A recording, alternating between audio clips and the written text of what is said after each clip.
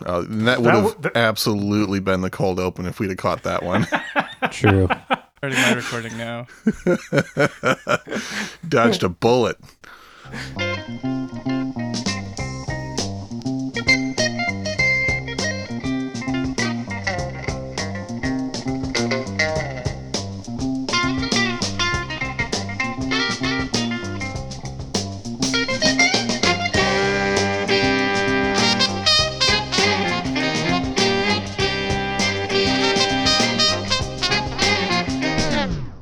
Welcome to I'd Buy That for $1, a podcast about inexpensive, common, and underappreciated records that are waiting to be rediscovered.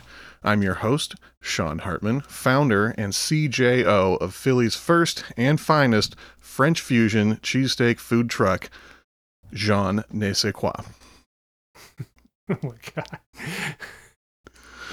Did you say CJO? I did. That's Chief John Officer. I've decided I don't want to be on this podcast anymore. Well, too bad. Who else do we have hosting this episode? You have co-host Jeremy Ruggles, the John driver at Jean Ne Sais Quoi. I drive the John. I cook the John. I give the people the John. All right. Anyone else? I am co-host Peter Cook, and I am Mr. Landlord from Mr. Robinson's Neighborhood. We have a celebrity on the podcast today. Yes, autographs afterwards. Oh, goody. We have two celebrities. Who else is here? I'm Wes Wheat. I'm heavy on love, light on pride. Oh. I was really hoping none of you would steal that from me, so I'm very happy. You got it. It's all you. It's all Welcome me. back, Wes. I'm back. I'm a repeat offender. Exactly. Breathing that rarefied air. Double episode guest now. Once again, hyping up a 60s artist in their late period career. That's your theme. But this time, Sean likes the album. I do. Spoiler alert. I'm more down with this than your last selection. I should just state now that this is my least favorite album that we've done on the podcast so far. Up front. Wait, are you for real? No. This would be a weird one for Peter to just go like hardline, fuck this album. I've never told you, but I can't stand Smokey Robinson. I swear to God, if I ever see him in public. It's on site. Watch yourself, Smokey. Yeah, you killed everyone I've ever loved. Well, now that the cat's out of the bag. Allegedly. What Smokey album did you bring us, Wes? I brought you Smokey Robinson's 1980 album, Warm Thoughts. Warm Thoughts. Warm Thoughts. Now, is this with the Miracles? No. He has been without the Miracles for a while at this point. He's been without the Miracles for about 8 years. Though there are 2 Miracles on this album. Mm-hmm. But we'll get to that. We'll get to that and so much more. But what track do you want the people to hear first? For the people, I figure we should start out with my favorite song from the album, which is Heavy on Pride, Light on Love. All right, let's do it. Side A, track 2. We'll give the people what they want. Oh, hey, call back.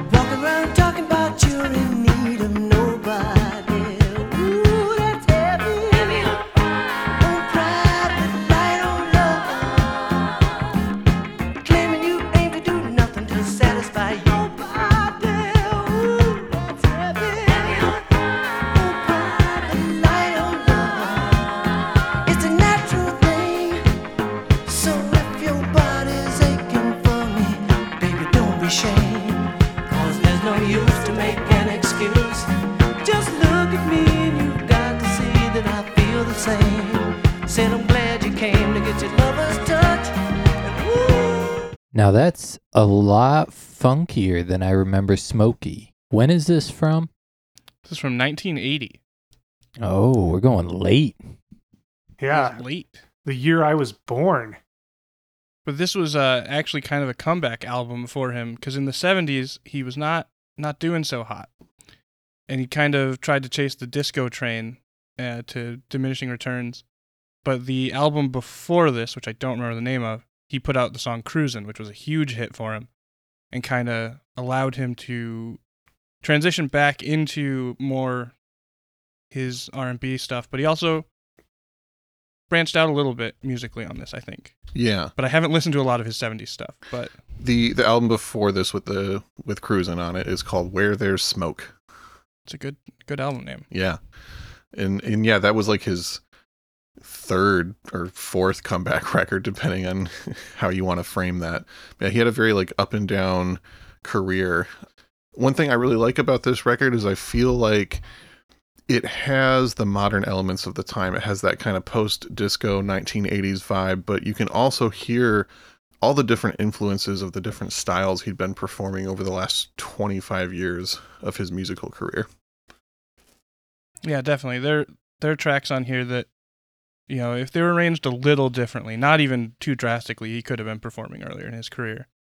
Like there's stuff that like wouldn't feel too out of nowhere if you put it side by side with some of his 60s hits.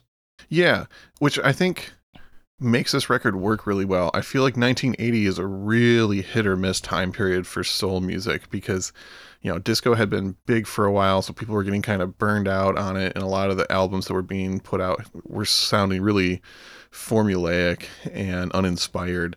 But because he wasn't just trying to make a disco record, I think it works way better than a lot of other things that were happening in this like 79 to 81 time period. Had he, throughout the 70s, and this might be stuff we will get to in more of a bio section, but, you know, he had also, in addition to recording his own material with the Miracles, he had written and produced for others as well, correct? In the 60s, did he continue doing that into the 70s? Yeah, he was, well, I mean, Sean can probably say this better than I did, but he was the main songwriter for a while, or one of the main songwriters at Motown for a while until Holland and Dozier came in. Am I saying that right, Sean? Am I? Yeah, yep. Yeah. Holland Dozier. Dozier Holland. Three people. Yep. Yeah. Yeah, he was like the main songwriter from about 62 to 66 at Motown and wrote like the majority of the hits for a lot of those artists. So, you know, there's a good chance that some of your favorite Mary Wells and Temptations and Smokey Robinson and Contours songs and artists like that, a lot of them were written by Smokey Robinson, and he did a lot of arranging. He was also key to bringing in a lot of the early acts to Motown because he was kind of a notable figure in the Detroit music scene before Motown was even launching. Yeah, he was with Berry Gordy even before Motown was Motown. Exactly. He was, like, before even Tamla, he was with Berry Gordy, and then later on he became the vice president of Motown, which was part of why his writing, in addition to the Holland Dozier Holland stuff, he wasn't writing as much because he was doing actual like business work, which took a lot of his focus. Yeah, he's been a very busy guy, but that's also why he is definitely one of the more wealthy musicians from that time period, because he wasn't just getting, you know, money from the hits, but he was just so involved with the writing and the production and the business end of all things Motown. I mean, the argument could easily be made that he is equally important to the Motown legacy as Berry Gordy himself. Mm-hmm. Yeah, that makes sense to me. I mean, he wrote My Girl and Get Ready and like all these other hits that are the Motown sound. Like, you can't separate that from that legacy. Yeah. And those songs don't exist without Smokey.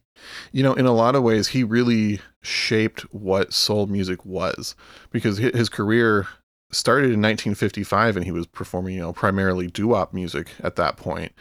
So he was right there at the birth of what we now know as soul music, let alone the Motown sound.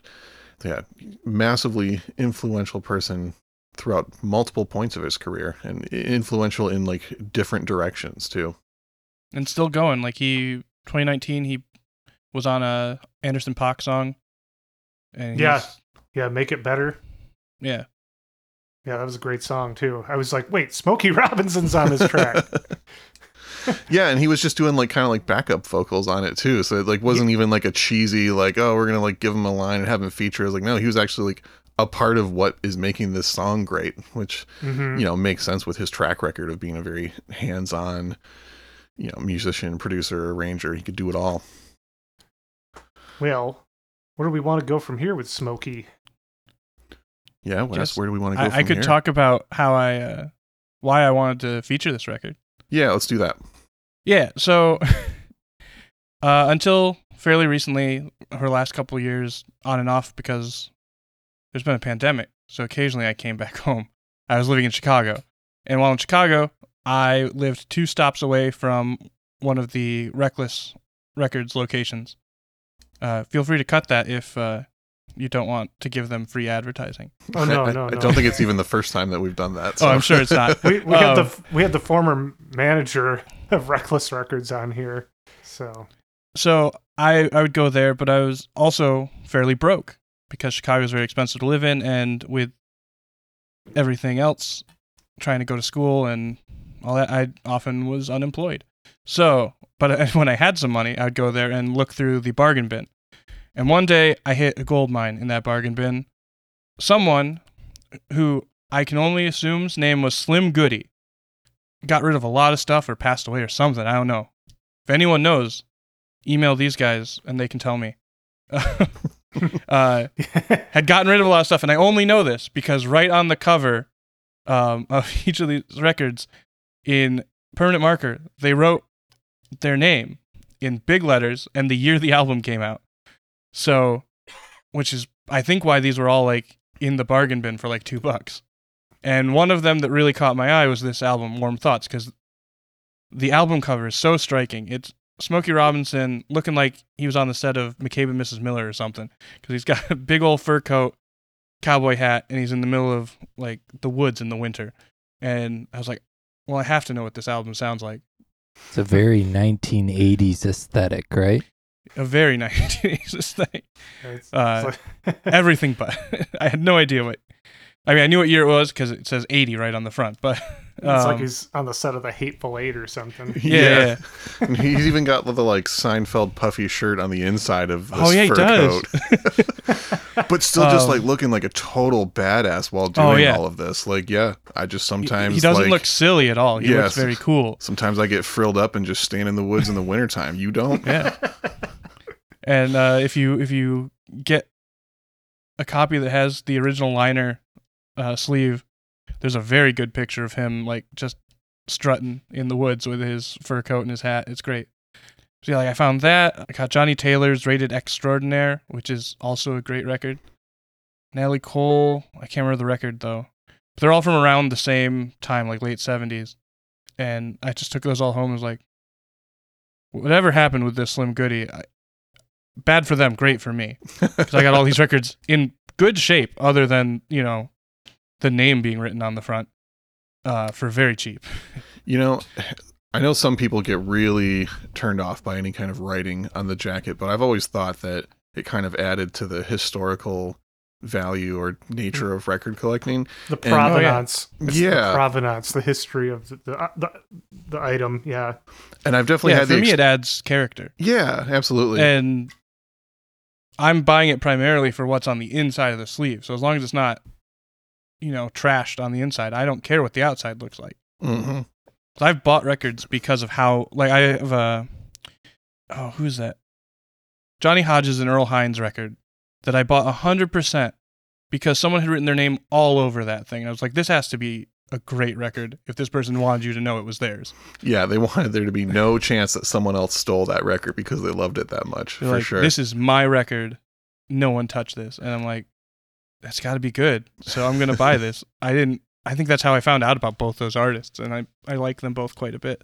That's actually a really, really good way to discover things in the dollar bin. I've had similar experiences before where I maybe find 2 or 3 records that I know I like, and I realize like, oh wait, like the same person signed their name on these. I want to just like find every other record they signed And if it's something I don't know, maybe it's something good. Like we already like apparently have pretty, Pretty similar close taste, Yeah, for sure. I had a similar situation where I just kept buying records at an unnamed record store in Kalamazoo, and they all had. I just kept noticing when I got home, like, oh, this was from that same person's collection. So I wouldn't notice it when I was buying them, but I'd take them home and be like, oh, this person had good taste. Yeah, I've noticed that with buying in a region, you'll start to. I've seen this person's name on albums before. This is like their recommended selection. Yeah, I'll get that every now and then.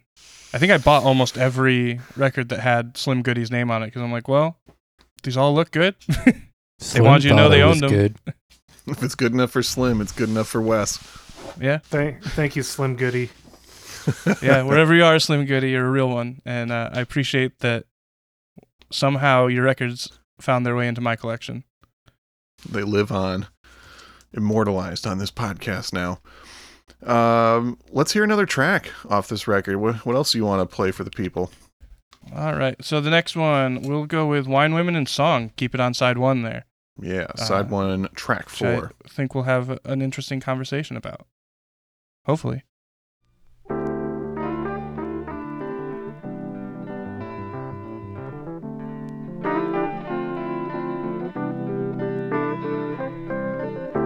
We're the singers in a traveling show.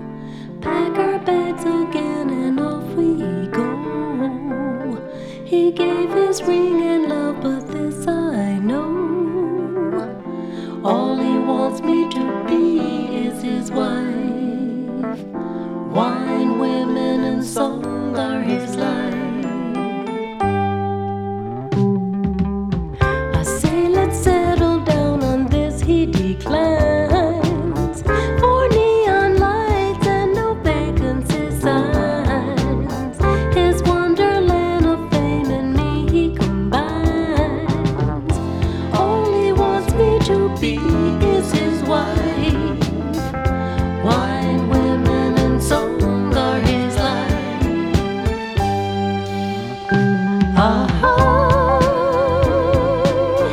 Wish that we could spend 1 week alone,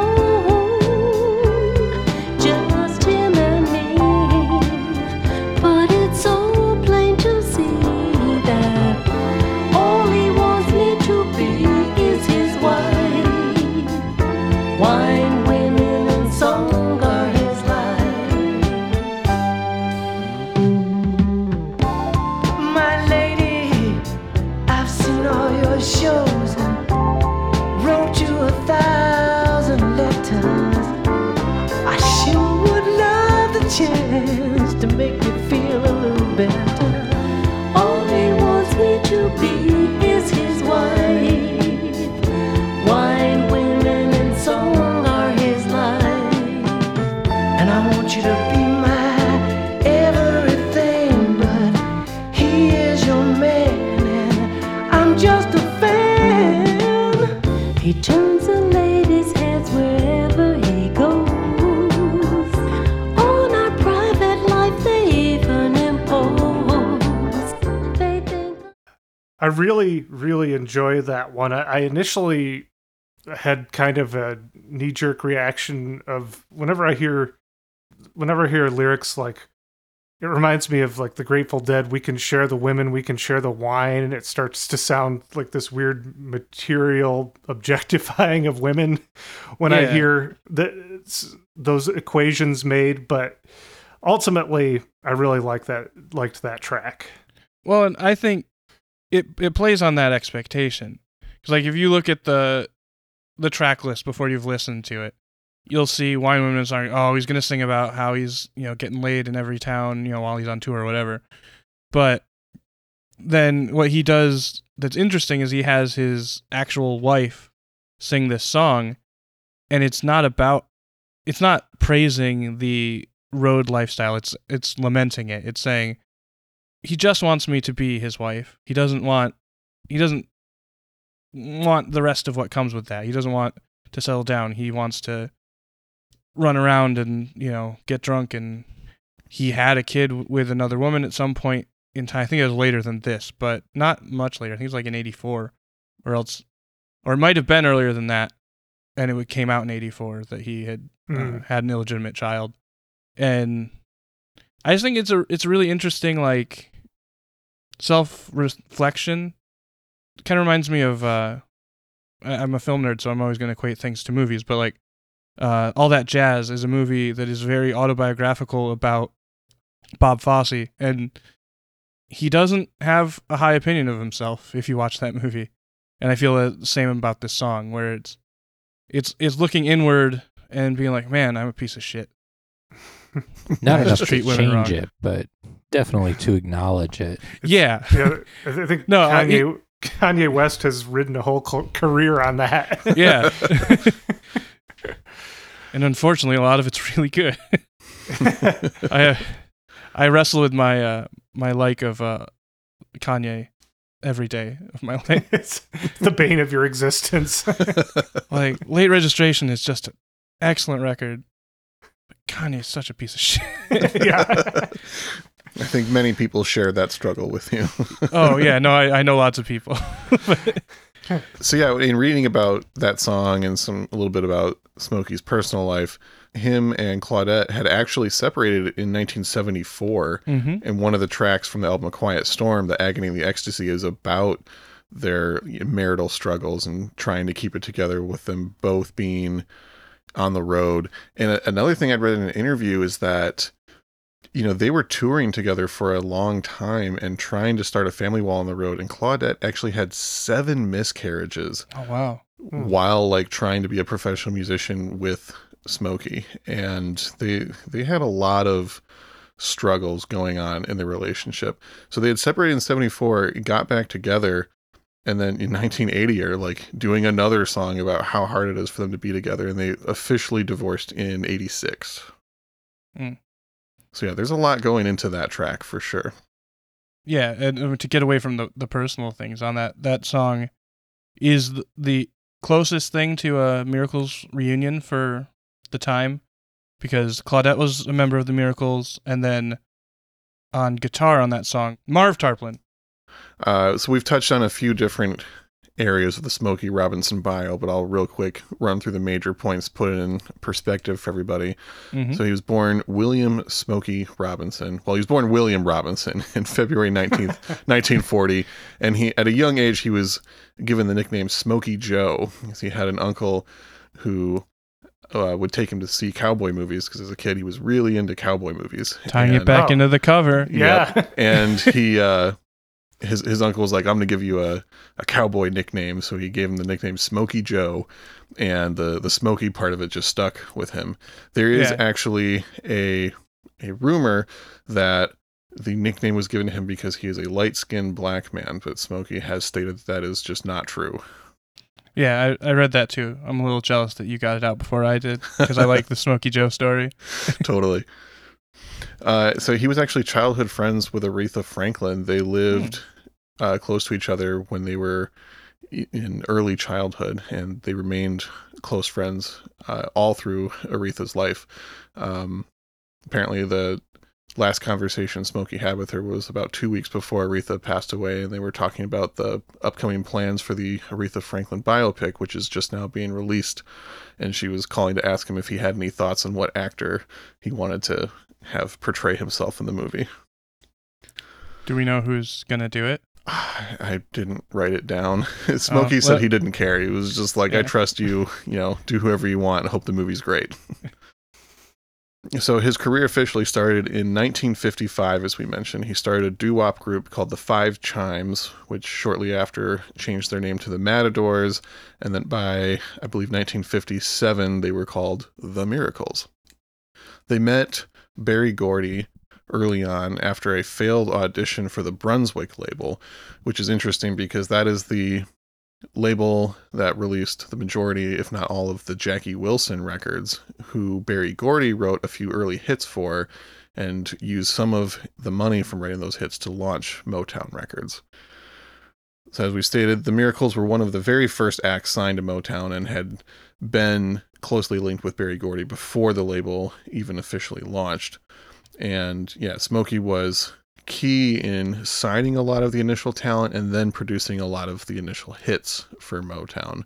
The first Miracles hit was a track called Shop Around. Everybody knows that one. It came out in 1960. One notable thing about that record, which this happened with many Motown and other soul records, but there are two different versions of the song Shop Around.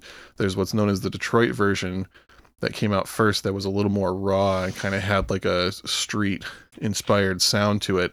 And then as it was taking off, they quickly went back in the studio, re-recorded it, added some strings, made it a little more, give it a little more mass appeal, and then it became the giant hit that we know today. More palatable. Yeah, for the white audience, basically. This is the entire intention there. Yeah. Like we know the black people in Detroit love this song, but we want it to go nationwide. He was the principal songwriter for Motown from 1962 to 1966, and then around that time was when he was transitioning into his vice president role, and they were bringing in the new songwriting teams that were taking over the bulk of the work and scoring all the hits at that point.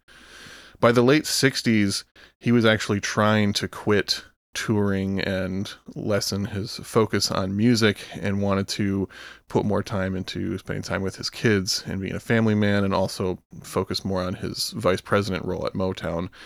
But he ended up staying active in music and staying a member of the Miracles through 1972 after the surprise success of their big hit Tears of a Clown. Which was their only number one with Smokey. Yeah, kind of an interesting like late period Yeah. hit for them, yeah. Wow. I didn't realize it was that late. And I thought Smokey would have had a ton of hits, but I guess Well, not they had with a the lot of top Miracles. 40 hits. It was the only one that hit number one. Mm-hmm. Yeah, That's- like second That Emotion's a pretty big hit, right? Yeah. Yeah, I mean they've got tracks that people recognize. I've always kind of felt that like of the major names at Motown, like, you know, if you ask someone to name Motown acts, they would probably be able to say the Miracles. But I feel like of those main groups, they're still kind of the most underrated of all of them. Like their records are cheaper than pretty much all of their contemporaries, which is weird because I think they're maybe the most consistent of all of those Motown acts. Like all of their records were really, really good. And they also had a lot of really good stuff even after Smokey left the group. So yeah, I don't know what the reason is for that, but that's just always the impression I've got. You know, the records turn up more and they seem to sit around longer than like Temptations or Mary Wells, Supremes, stuff like that. Yeah, I have a Smokey Robinson and the Miracles from, I believe, 1970 called What Love Has Joined Together. Actually, that was a song that we featured on the Temptations episode that I'm sure he had written. And that album's fantastic too. It's one I had planned on featuring on here, but this one, I wasn't familiar with this album at all, and I love it. Yeah, Smokey, he's been dropping hits for a very, very long time. There are many, many gems throughout his long career. The Miracles were also the first Motown group to change their name to the, you know, lead singer and the artist. So, the Smokey Robinson and the Miracles. And after they made that move, then you got, Diana Ross and the Supremes, Gladys Knight and the Pips, etc., etc. And that was also part of the thing with the Temptations. They wanted to change their name to David Ruffin and the Temptations, and the rest of the band was not down with that. No. The rest of the band was right, because that name does not roll off the tongue. Yeah, and he also came in several years deep into their career. Yeah, and just too many consonants in there. Yeah, it's a little rough. Yeah, it just doesn't, like, Smokey Robinson and the Miracles sounds good. Like, sometimes putting your name in the front doesn't work. So as Wes said, some of his 70s solo records were kind of hit or miss. He officially retired in 1972. He left the Miracles, left on good terms though, like oversaw helping them get a new lead singer, like helped them work on their new record, like made sure that they were going to be taken care of after he left, kind of thing. He retires in 1972 from music. He stays on as vice president and is trying to become a better family man at that point. It didn't last long, though. 1973, he's back into making solo records. He puts out a couple solo albums that are kind of critically lukewarm reception. The idea at the time was that he was really preoccupied with like how much work it was to be vice president of Motown Records in the early 70s. So the solo material was kind of taking a back seat to that.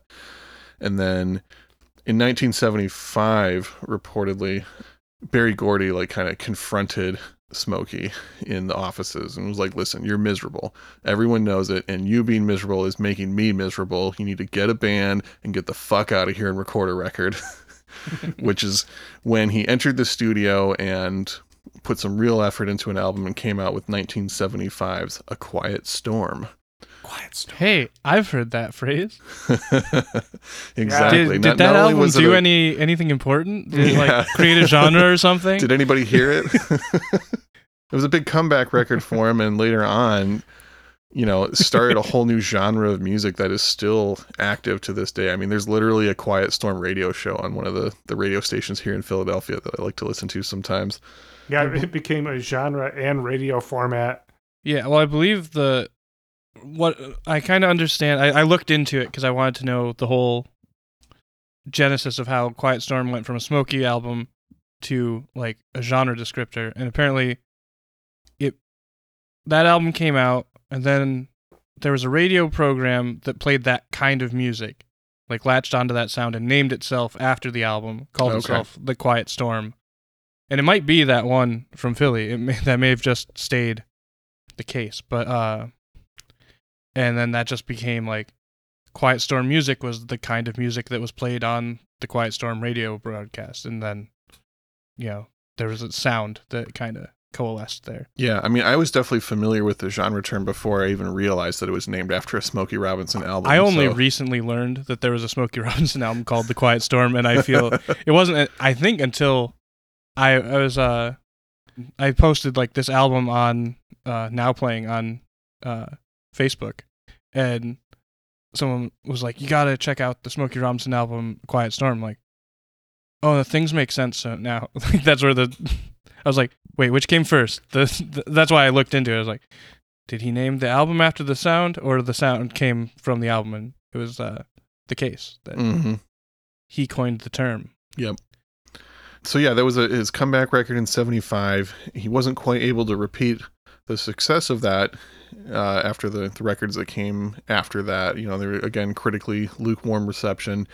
And then in 1979, another comeback with his biggest solo hit of his career, Cruisin', from the Where There's Smoke album that we mentioned.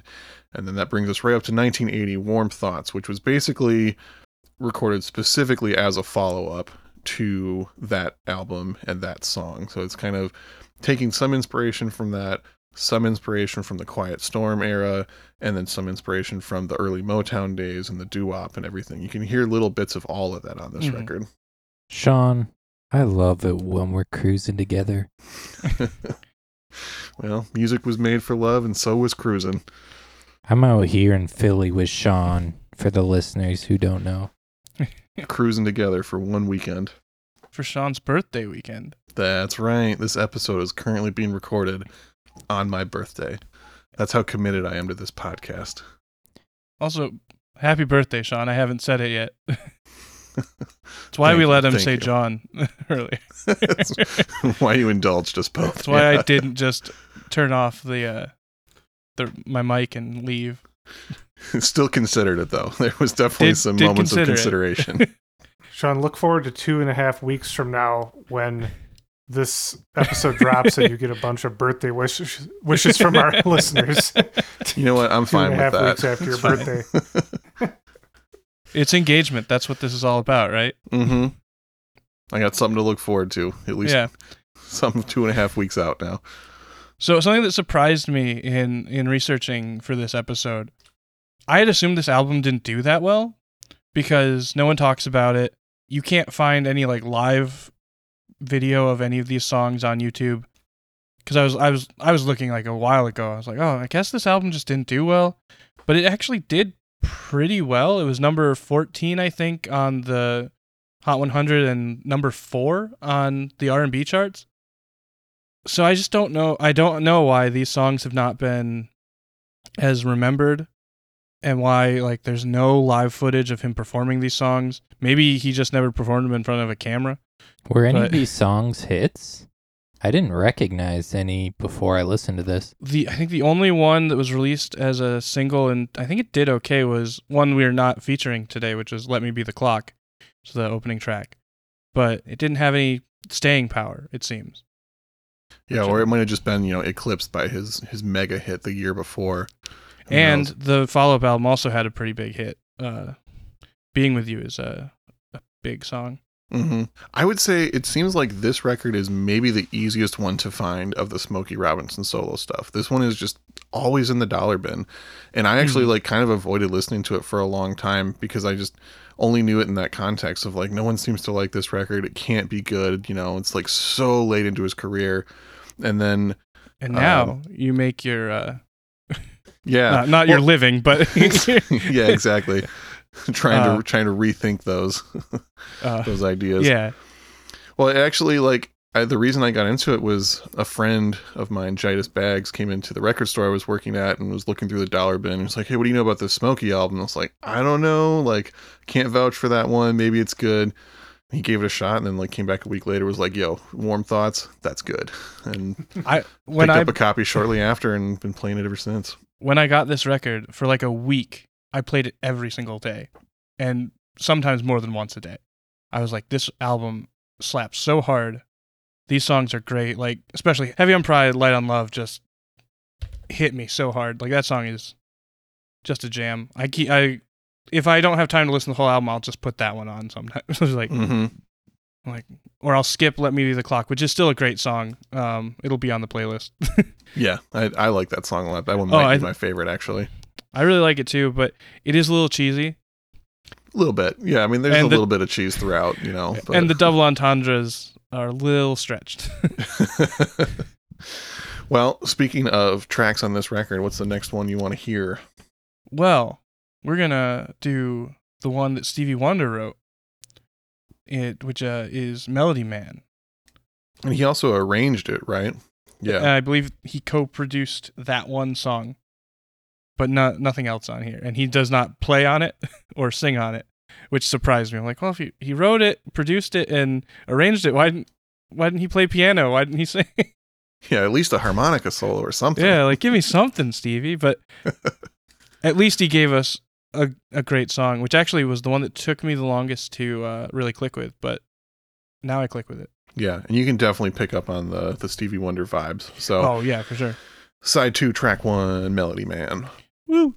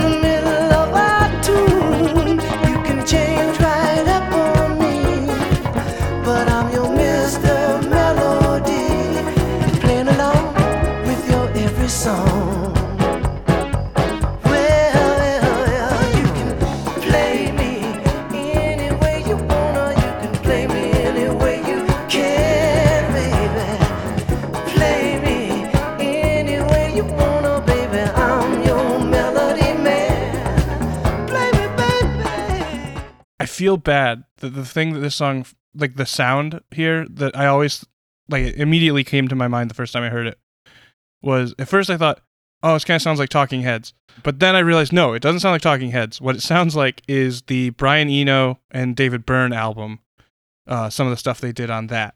That bass line just really sounds like, I can't remember the name of the song. It's like America's Waiting or something like that. The bass line just sounds so much like that to me. And I feel bad about that because it's definitely, the influence is going the other way. It's not, Talking Heads is not influencing this, or David Byrne or Brian Eno or whatever. It's these guys influenced those groups. Yeah. Mm-hmm. Maybe not specifically this song, but I mean, I've always kind of argued that Talking Heads wouldn't have been nearly as good of a band if they didn't take on all of that black music influence and, literally have like the keyboardist from P-Funk join the group. yeah, Bernie Worrell's a big part of why that band got as big as they did and were as Definitely. good as they were. Definitely. Speaking of side musicians and session people, do you have anything to say about the guests on this album? There was just something that jumped out at me. We mentioned that Stevie arranged that song we just listened to.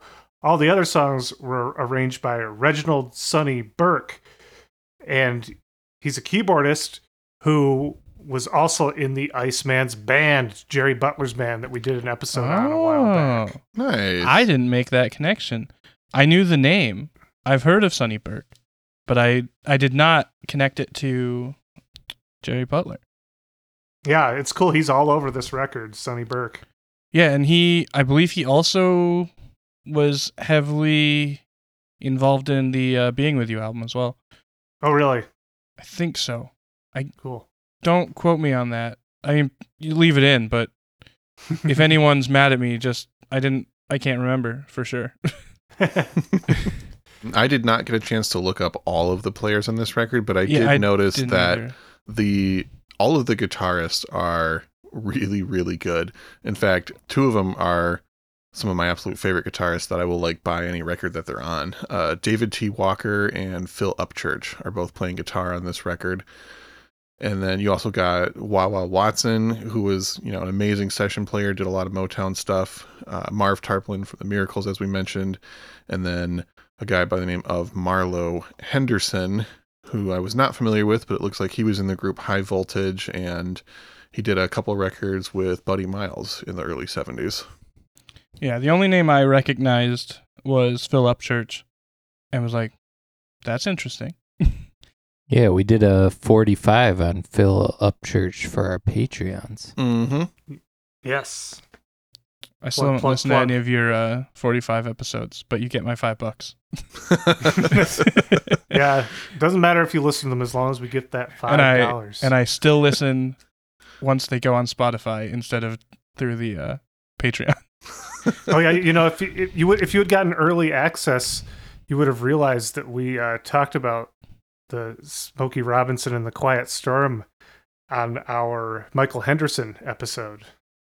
But I don't like to listen to them through the thing because I listen on my phone, and it's not the most easy thing to listen to the audio recording on my phone. I found. That makes Hey, sense. That's okay. You give us those listens by doing it the way you're doing it. Yeah. Yeah. We get those valuable Get downloads. those valuable fractions of a penny. Yeah.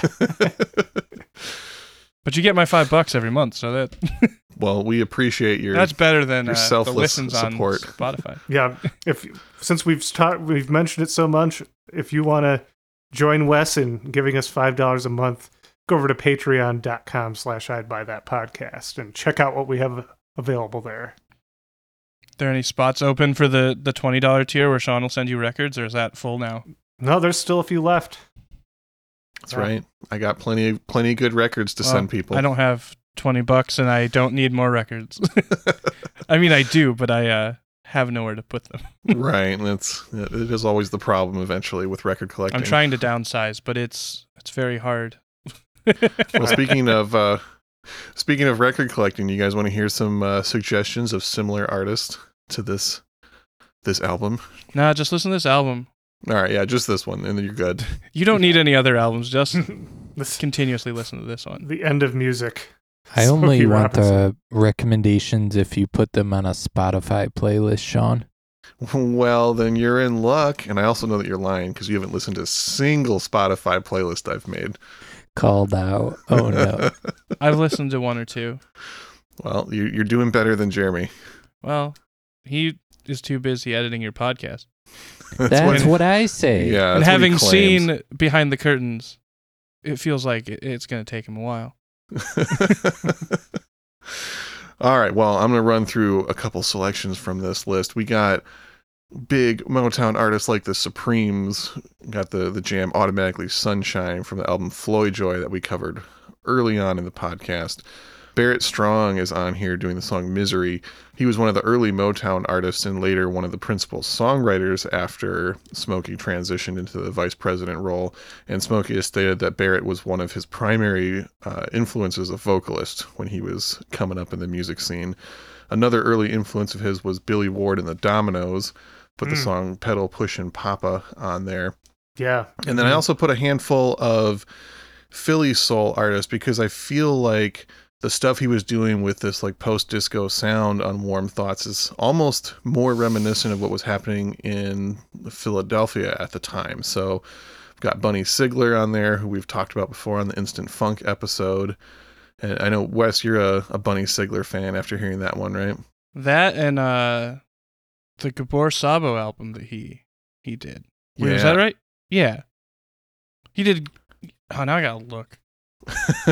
I swear I talked to you about. I got a Gabor Sabo album out of a dollar bin, half because Gabor Sabo and half because Bunny Sigler, but I could be misunderstanding what I did. Well, if it's wrong, we'll clean that up in post. Please do. Teddy Pendergrass is on there. Then I also put a Stevie Wonder track on from the album Hotter Than July, which also came out in 1980. So he was working on that album at the same time as when he was producing the track on here. I've looked it up. Bunny Sigler did produce Gabor Sabo's album Night Flight, so I was not wrong. Perfect. There you go. Your instincts were correct. There's a handful of different Smokey tracks on here. Some of the songs from Warm Thoughts that we did not feature, plus some stuff from other albums. Like I put the track The Agony and the Ecstasy from A Quiet Storm. Should probably And then put Being With You on there too. Yeah, there's so many good tracks. It's hard to Yeah. pick. I also put a track from the one soundtrack that Smokey Robinson did for the film Big Time, which I actually really like. That's one of my more favorite mid-70s releases from him. That you can usually find that one pretty cheap, so keep an eye out. There's a Ink Spots and Ella Fitzgerald song on here, which was the inspiration for one of the songs on here. The Ink Spots track is called Into Each Life, Some Rain Must Fall.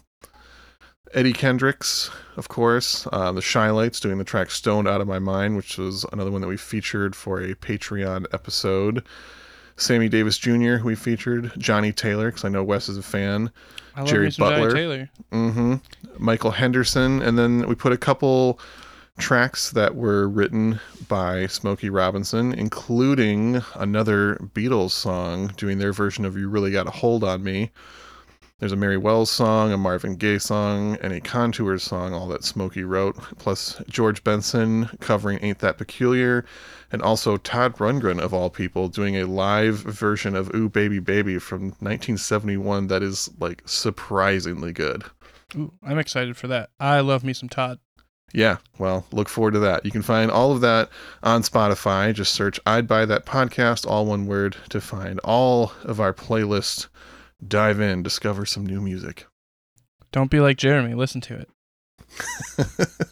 Brutal. Or edit a podcast. Those are your two choices. Either be like Jeremy and edit a podcast, or don't be like Jeremy and listen to the playlist.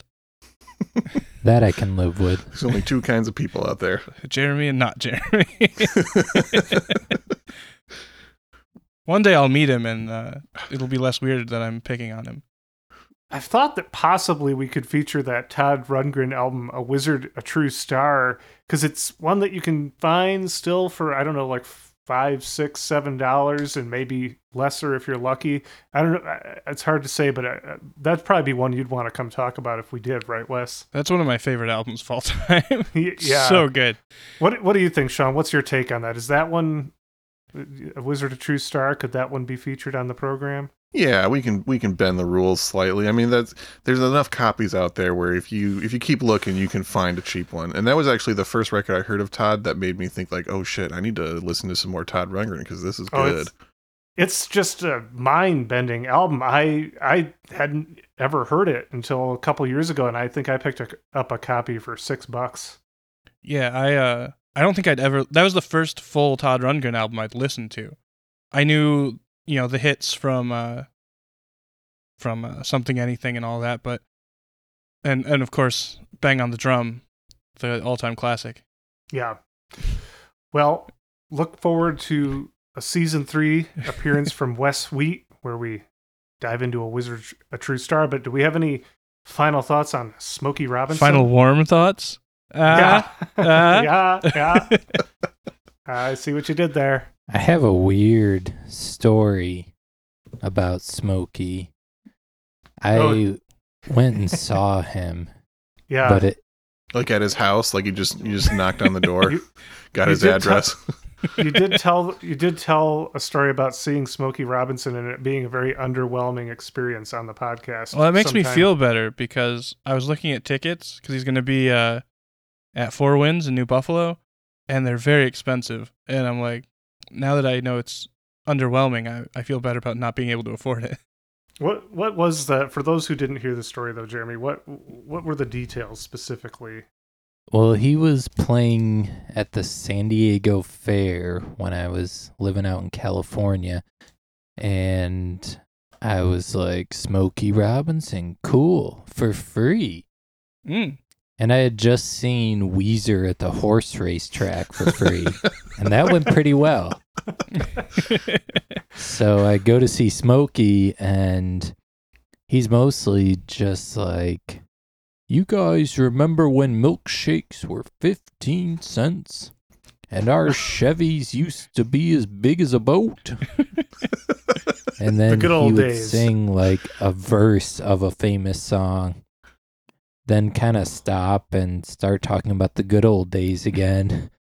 And then he'd sing like a chorus from a song and then stop.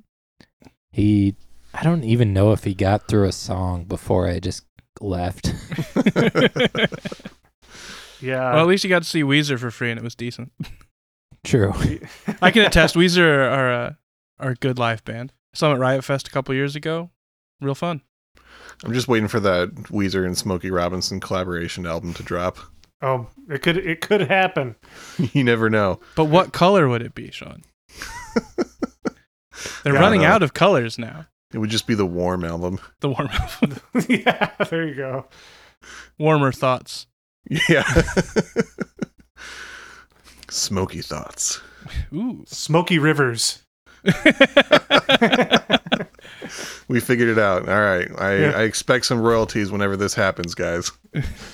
The thing is, Weezer just keep doing what they want to do, so it's not out of the realm of possibilities. Yeah. I mean, the amount of unpredictable collaborations that they've done is getting pretty high. Yeah, And if- I mean, if they can do a Toto cover with Weird Al, then they can drop a Smokey Robinson collaboration. Yeah. Like, the Yeah. world is ready. Make it happen, guys. And it can't be worse than Van Weezer, so...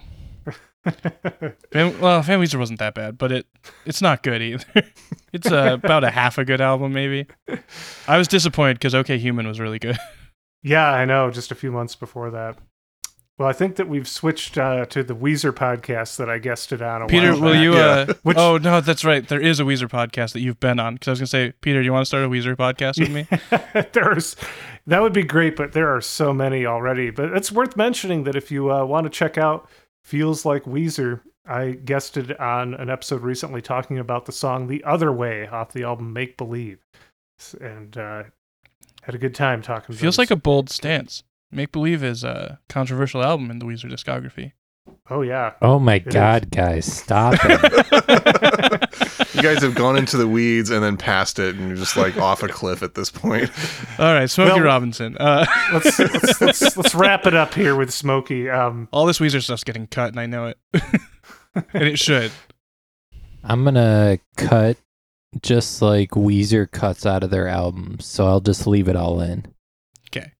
Yeah. That was a burn. Yeah. Yeah. Damn. Find out Jeremy's not a Weezer fan here. No, I like them. All right. Okay. How did we talk about Weezer again? Can we just end this episode now? I think We need to put this episode out of its misery at this point. Yeah. I'm trying to think if there's anything else I had to say about this album. Well, what are you leaving us on? What's the final selection? What do you want to say about that, Wes? Well, it was very hard for me to pick just 4 songs from this album because, in my opinion, there's not a bad song on this album. There are some that are less memorable. This has the opposite to the last album I covered, which is Kinks' Give the People What They Want, where I think side 1 is stronger than side 2. The less memorable songs to me on this album are I Want Your Love and Traveling Through It, which are the last 2 songs, so we're not going to have those.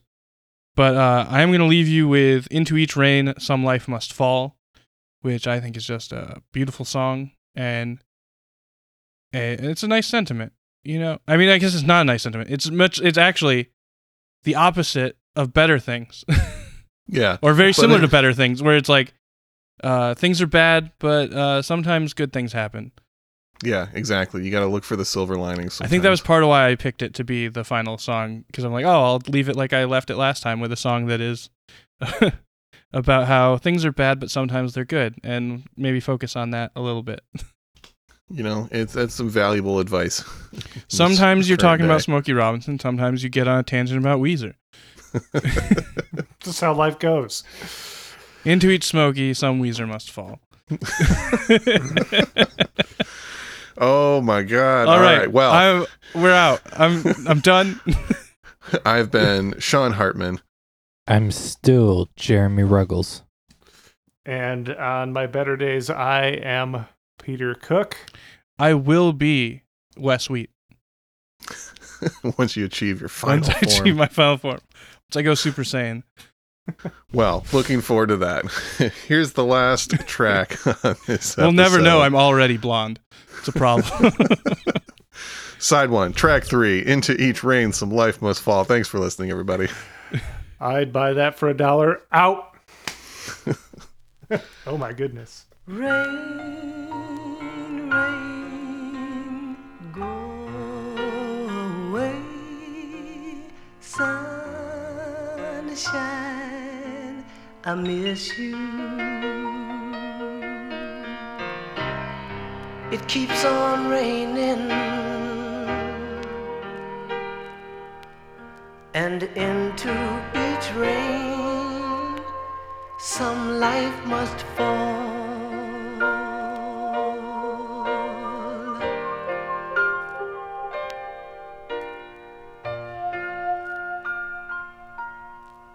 This time it's mine.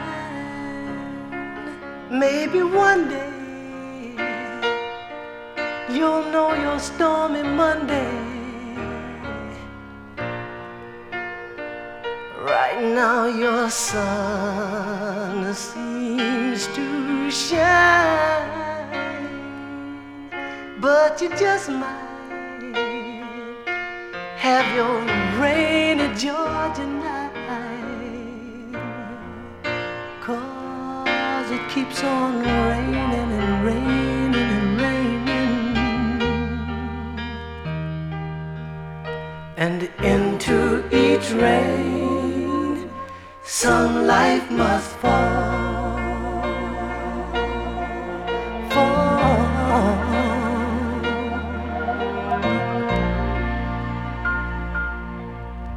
Some stormy person has the power to start your April shower. Yes, and that old storm seems to worsen. You can't remember if it's April or December. Ooh.